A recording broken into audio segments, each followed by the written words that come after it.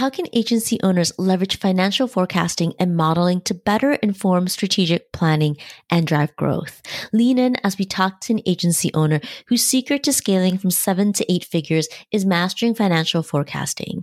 You might be at the stage of business where you're doing this with minimal support, or you might have a fractional or even full-time CFO. In other words, a chief financial officer. Either way, this episode will get your gears turning on how to improve decision making and allocate resources more effectively. Tune in.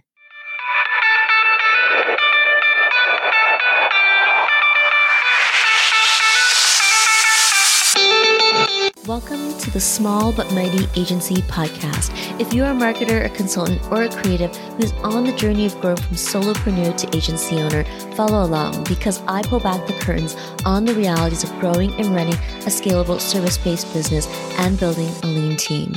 I'm your host, Audrey Joy Kwan. I know what it takes to build an agency. Whether it's from solo to 3, 5, or 20, I've done it, including supporting an agency owner to sell and exit. I've coached and consulted over 120 marketers, creatives, and consultants, and I've been behind the scenes of 7-figure businesses.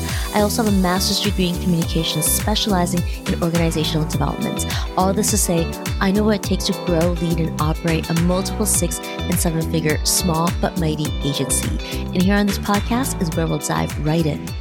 Hey friends, welcome back to the Small But Mighty Agency Podcast.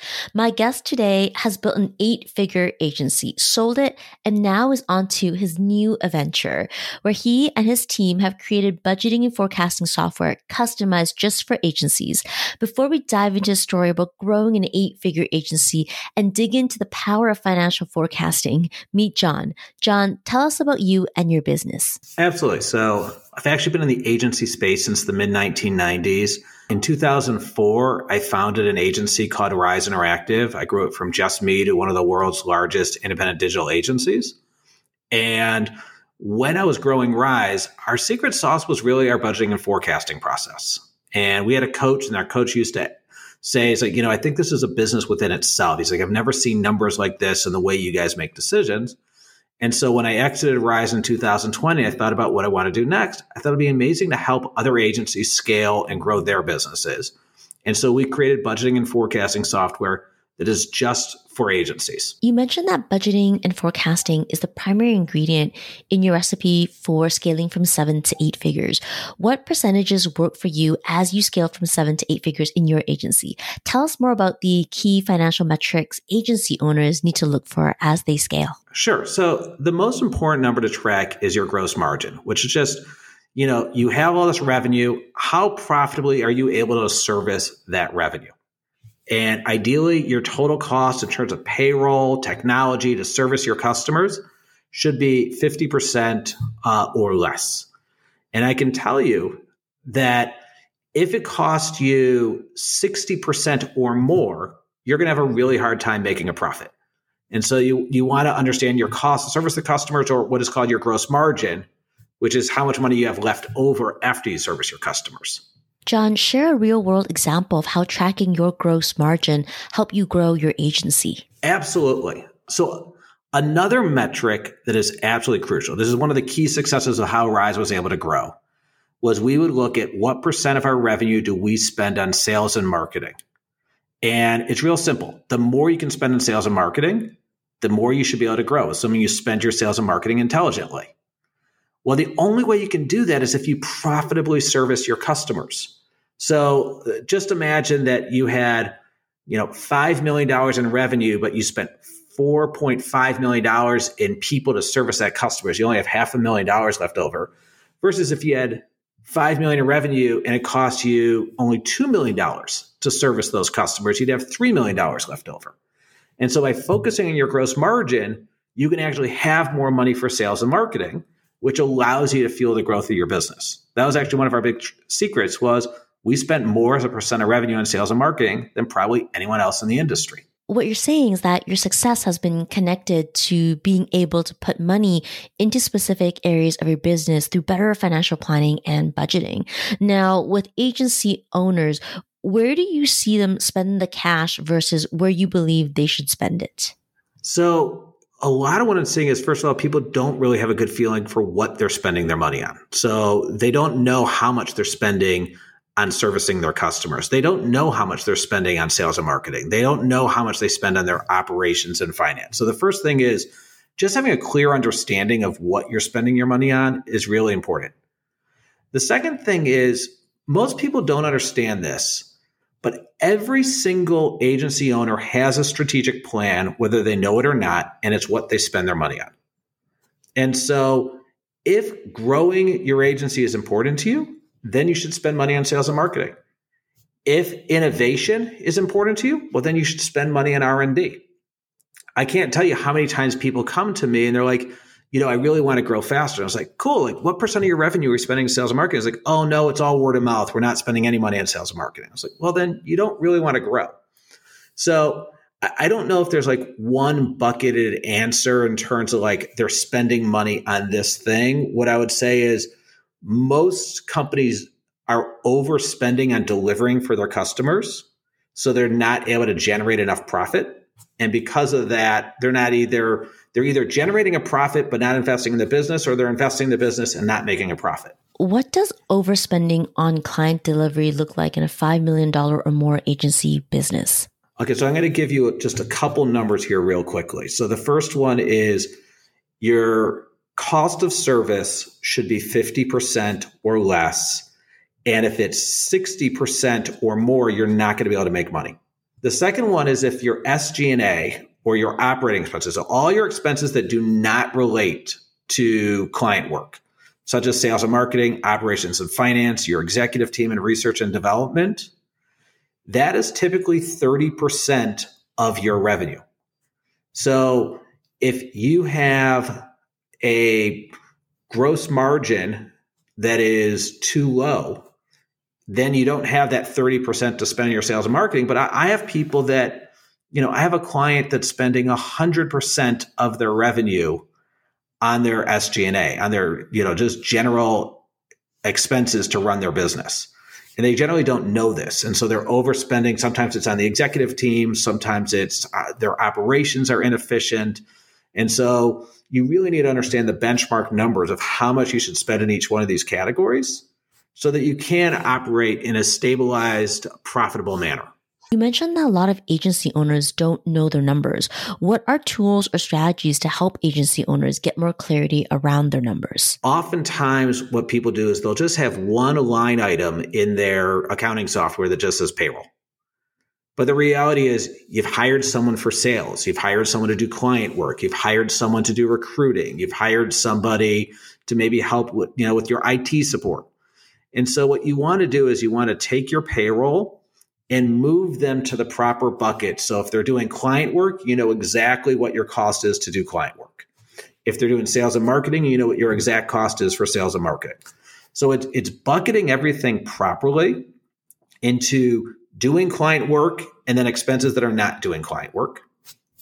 And then what I've found is I don't care how small or how large you are as an agency, there are only 4 categories in terms of how you spend your money in terms of operating your business. So sales and marketing is one of them. Operations and finance is the second one. And that will be HR, legal, corporate IT, and general admin, as well as finance. And then there's research and development, and then there's the executive team. And so every single transaction in terms of, creating the infrastructure to grow your business goes into one of those 4 areas. So you really want to know how much you're spending in each one of those areas. And I can just give you a few benchmark numbers. Typical agency spends 8% of their revenue on sales and marketing. They spend 15% on operations and finance. They spend 7% on their executive team. And almost all agencies do not spend anything on research and development. 77% of the agencies we've benchmarked spend 0% of their revenue on research and development, which I think is a huge opportunity to grab market share and differentiate yourself. You're highlighting a knowledge gap that you see for agency owners. The gap is financial forecasting and modeling. When proper forecasting and modeling are done, there is a strategy to allocate to those buckets you've just mentioned in a way that meets the owner's goals. With that said, what are the challenges or pitfalls to be aware of for agency owners to get more strategic about forecasting and modeling? A couple things. One, the first thing is I couldn't agree with you more. The idea that what financial forecasting and modeling does is allows you to have deliberate planning. So you have goals, and now you can make sure that you've budgeted for those goals. Where people run into challenges, because financial modeling is hard, is it all starts with revenue. Most people are overly ambitious in their revenue projections. They don't get granular enough in terms of really understanding this is what my revenue is going to be from all of my existing clients. And this is what I'm expecting in terms of new business. And this is what I'm expecting from clients that I've never heard of before that, is, totally out there. And what I found is that whatever revenue number you put on paper, no matter how unrealistic it is, you spend your money to that revenue. And so all those ratio numbers I just gave you, they'll spend the number to those ratios. But if the revenue is not realistic and the revenue ends up being a lot less, it's very rarely the other way around, then you can end up putting yourself into bad financial positioning. You could end up losing money because you've overspent. Are there any specific frameworks you can recommend for forecasting more realistically? Absolutely. So let's start with, in an ideal scenario, everyone will have an aspirational goal. And by the way, I'm going to give you two examples. When I started Rise, my goal as a one-person company was to create the world's largest independent digital agency. That's what I wanted to do from the very beginning. I just was talking to a client whose revenue is at $5.1 million, and their all-time goal is to get to $6 million in revenue, never be bigger, and have 25% profit. Two very, very different aspirational goals. And neither goal is wrong. It's what you want to do with your time that's exciting and interesting, to create the agency that you want to create. So the first thing is you have to understand what your aspirational goal is. Then what you have to do is say, okay, in 3 years, what do I want to achieve that's going to put me on the path to that goal? So my goal is going to be very different than that other company's goal because, I'm trying to create this huge organization. And they want to be just slightly bigger than they are now and never be bigger than that. And so once you come up with your 3 goals, and I'm going to break up your 3 goals into 4 areas that you should always think about. You should have a revenue goal, a profit goal, a cash goal, and an infrastructure goal. Now, first thing, I just want to talk about that cash goal for a second. Cash is highly neglected when people think about their goals. If you start building up your cash, 1, you have a rainy day fund, but 2, you get to do really cool strategic things. You can buy companies, you can make investments. And so I'm a big believer in having a cash goal that you're always trying to build up to. And the last one is this infrastructure goal. And the idea is that you should be making investments so that your business a year later is better than it is today. So I want you to be thinking about in 3 years what that infrastructure looks like. And then you're going to come down to this specific year. So let's just talk about 2023. We're in April, but imagine we were in January. The idea is that in a 12-month cycle, I want the same goals: a revenue goal, a profit goal, a cash goal, and an infrastructure goal. And that infrastructure goal might be, I want to invest in recruiting. I can't tell you how many times people have come to me and said, I just promised the client delivery team that I'm going to stop selling because we're at capacity. Well, that just means that you didn't plan properly, because if you invested in recruiting, you wouldn't have had to stop doing that. It might be that you're going to invest in your sales and marketing. And so those are the types of things you want from an infrastructure standpoint. So many things to dig into. Let's talk about investing in hiring. You mentioned that people don't put enough resources into recruiting, which is building infrastructure, and that's a mistake in planning. What signs from your experience help you identify that gap? You mentioned having an excellent financial forecasting and budgeting model. How did you do it? When you forecast your revenue, there are 2 different buckets. There's existing clients and there's new business. And what you need to do is keep both those numbers up to date on a constant basis. And so you should be looking at your named pipeline, which is people that you know that you have in your pipeline. You haven't won them yet, but you know who they are, and determine if you're going to win them, how much are you going to win them, what services are they going to buy, when are they going to start. But then what you also have to look at is, from a hiring standpoint, what is your velocity to fill a role? One of the things that we did at Rise is we really invested in our training and our management structure so that the vast majority of our hires were entry-level employees. Now, the reason why that is beneficial is that it took 19 days from the time we got a job offer to the time someone accepted that job offer on average. So if I needed to staff up quickly, I could hire these people really quickly. Now, we promoted from within. It is substantially harder to hire mid-level managers. And so there's just a shortage of well-trained digital marketers. So if you have a really good training program and you can make these people really dangerous within a year or two, you give them an opportunity to grow, and then you bring in new people. And so having that recruiting infrastructure allowed us to continually win new business on a regular basis. You also should look at your cadence. Like, how often do you win new business? Are you winning a new customer a month? Are you winning a new customer a quarter? Or are you winning a new customer a day? So that's going to help you determine, the speed at which you need to hire. I'll add one more point there. I apologize. Mm-hmm. A typical agency is going to have 20 to 25% employee turnover on a yearly basis. The agency space is a high turnover space. What we did is we would hire 26 people a year, 4 in January, and then 2 a month every single month after that. And we called them rolling hires because we knew that at least 26 people would leave. And so this way, it's not perfect. You're losing someone with experience and replacing them with entry level.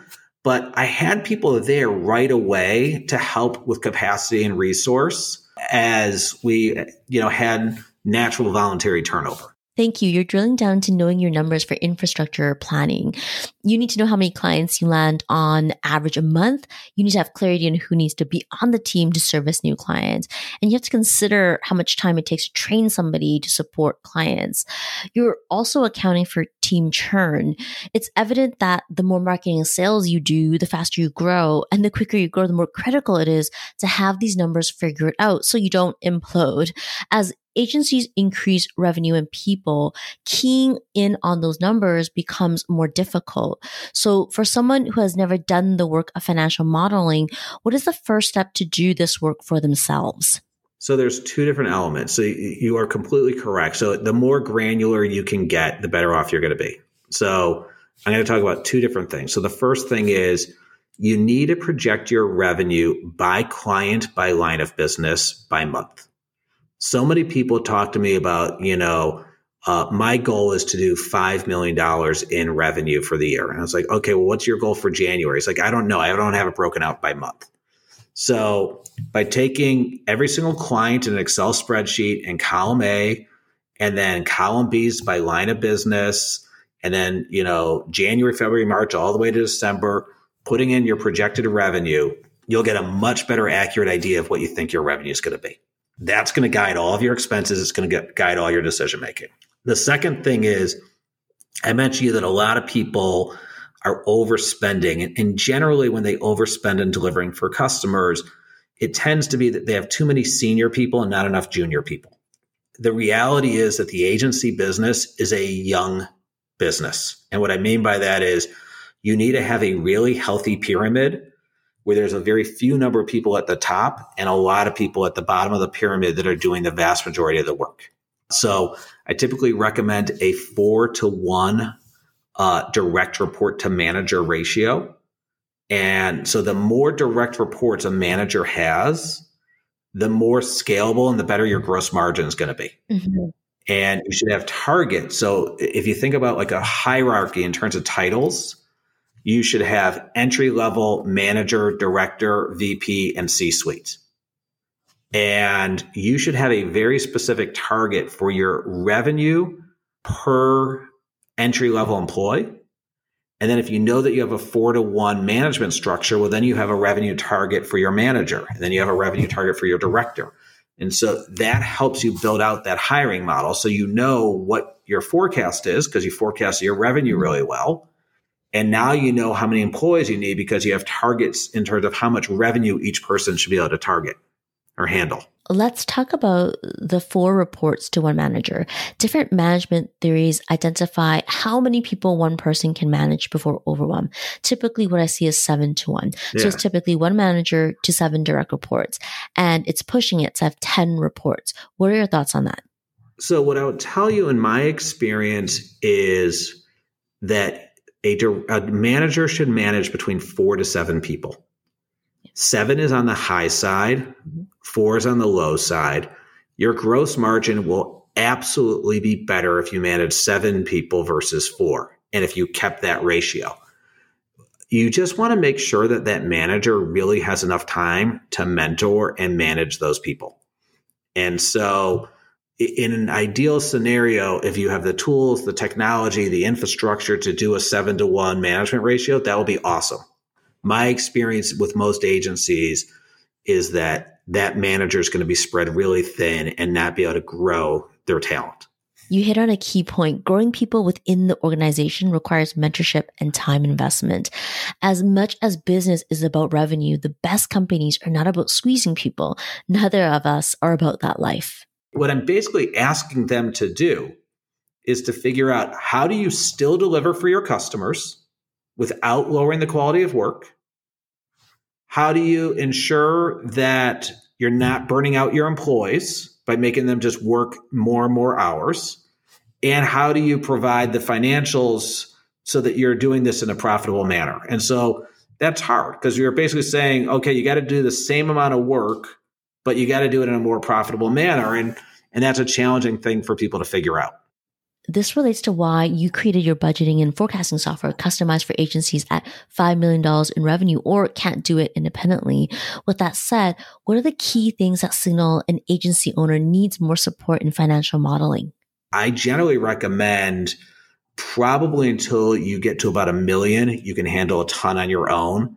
When you get to $1 million to $5 million, you might start getting like a finance coordinator. And then when you get to $5 million to $10 million, you'll probably start getting a controller. And then after that, you'll really look at, bring in a fractional CFO or someone who can, give you the right insights on an ongoing basis.